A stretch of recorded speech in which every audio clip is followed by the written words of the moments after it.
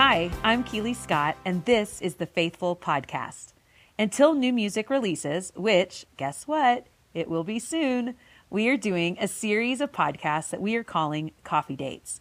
You'll hear women from the Faithful community interview each other and answer questions sent to us on our socials. And if you want to submit your own question for a future episode, be sure to follow us at Faithful Project. The next two episodes feature Leslie Jordan and Jillian Edwards talking about songwriting and what it feels like to write with others. Welcome to their coffee date. Hey, Leslie. Hey, Jillian. How are you? I'm so good. I was so excited that I get to have a coffee date with you right now. I know. You're my girl. I know. Do you have coffee with you? I wish I did. I have ice water in a Baylor cup.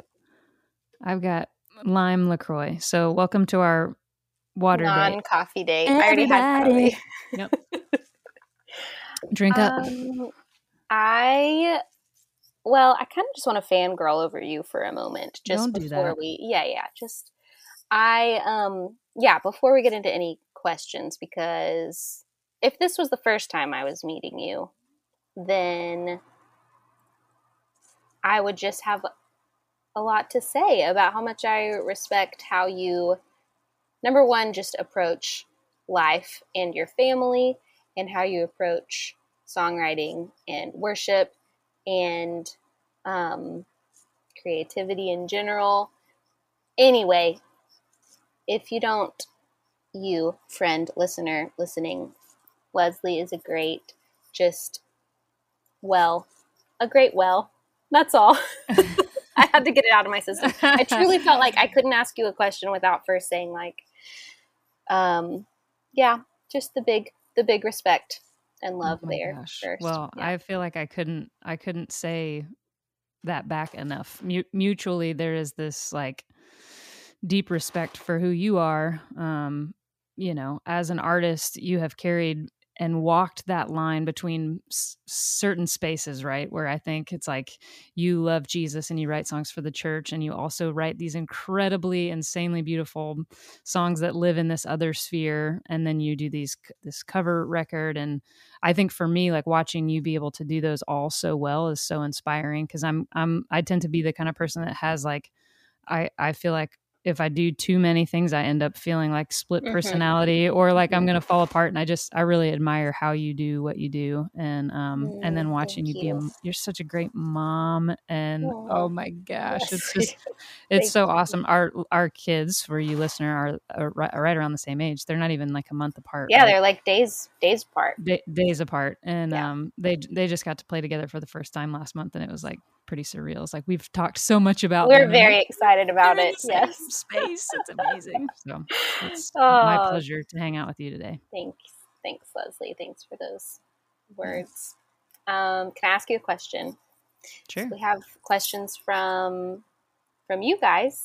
And this is a great question that came in that I would love to hear your personal response to this. So what is it like to write a song based on scripture? If you could walk us through your process, maybe how you practically set up. Is there any like emotional setup, mental setup, and just sort of the mental aspect of all of that, because you do it very well, and so would love to hear. Oh, awesome. Well, I think there's definitely, over the years, there's definitely been a process, but I would say it's more freeform now, because I'm, I look at kind of the time as a songwriter, as an artist, is kind of split up almost into two categories, where I was an artist writing songs for that artistry. And then now the last 6 years I've been a songwriter writing with other artists. And so the approach is a little different, where I think even before I kind of had this almost like very thought out process with writing songs and integrating scripture. And now I would say it's definitely more like about listening well to the artist that you're with. And sometimes it calls for incorporating scripture and sometimes it doesn't, because I think what I have recognized in people is is if you've grown up in church or you've grown up in a spiritual community, like those scriptures are woven into who we are. And so whether we're quoting directly from scripture or not, a lot of times it just comes out in those songs anyway, but it comes out in like our voice, which is even more beautiful. Almost like our own interpretation. So there's moments when it feels like it calls for looking at scripture, on the page, on the computer, looking through translations. And then there's other times where it just feels like scripture's just falling out of somebody. And it's my job, I think, as the songwriter to listen for that and adjust accordingly. But a couple of just like practical tools I feel like are, I love looking at the different translations. I think we just have such a depth of resource there. And so I'll flip back on the Bible app on my phone back and forth between multiple translations and just, it's like, oh my gosh, this translation uses this word, or listen to this phrase in this translation. And I mean, why wouldn't we, Yes. And I even get to the point, Sarah McIntosh, who, hopefully everyone knows her name who's listening to this podcast, who's so influential in the Faithful Project. She really taught me a lot about digging into the Greek translation and the Hebrew translation. So looking on BibleHub.com and going to the Strong's commentary and the translation. So,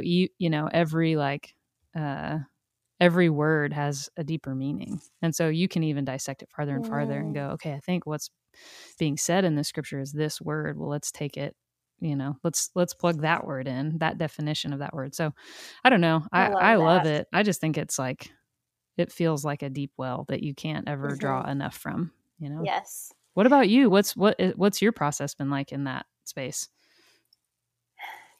Well, I agree that there's different like rooms you walk into and different, sets of people that you sit down to write a song with. And there's sort of a different purpose for each, right? I mean, you and I know like co-writing is our world, right? So we show up and for me, I have sort of, you said you have the sort of songwriter hat and the artist hat, and I resonate with that a lot. And sometimes I'm walking into a room to write a song for, a commercial.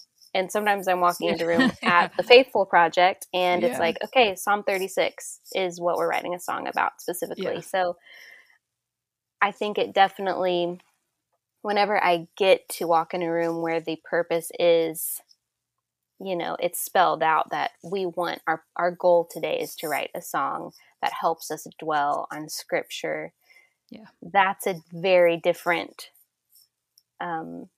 process for me, as it would be than a different type of song. But I also think it's really beautiful that, what you said about how it starts with listening and I've been on the other end of that. I've been that person who you have listened to and, and then a song comes up and it is, the scripture that sort of like embedded in us comes out. And I think that's, you have to feel, for me, I have to feel like I'm in a safe place with a safe person for that to genuinely, for that to be a genuine thing rather than writing a song on scripture because, I don't know, because I think it would be a good thing to do rather than, you know what I mean? Yeah. Oh, for sure. Which you have to show up with discipline and inspiration, but, that's good. But anyway, I think that's a good insight. Like, because even if it's the assignment, it has to feel safe, right? Yes. Like we have to feel safe enough to go into a part of ourselves that identifies with that scripture, if that's what we're supposed to be writing about. Yes. And that space has to be safe if you're going to go into yourself and into your story to share that. So exactly, to find the thing in yourself that latches on to that scripture rather than manufacture something. Yeah.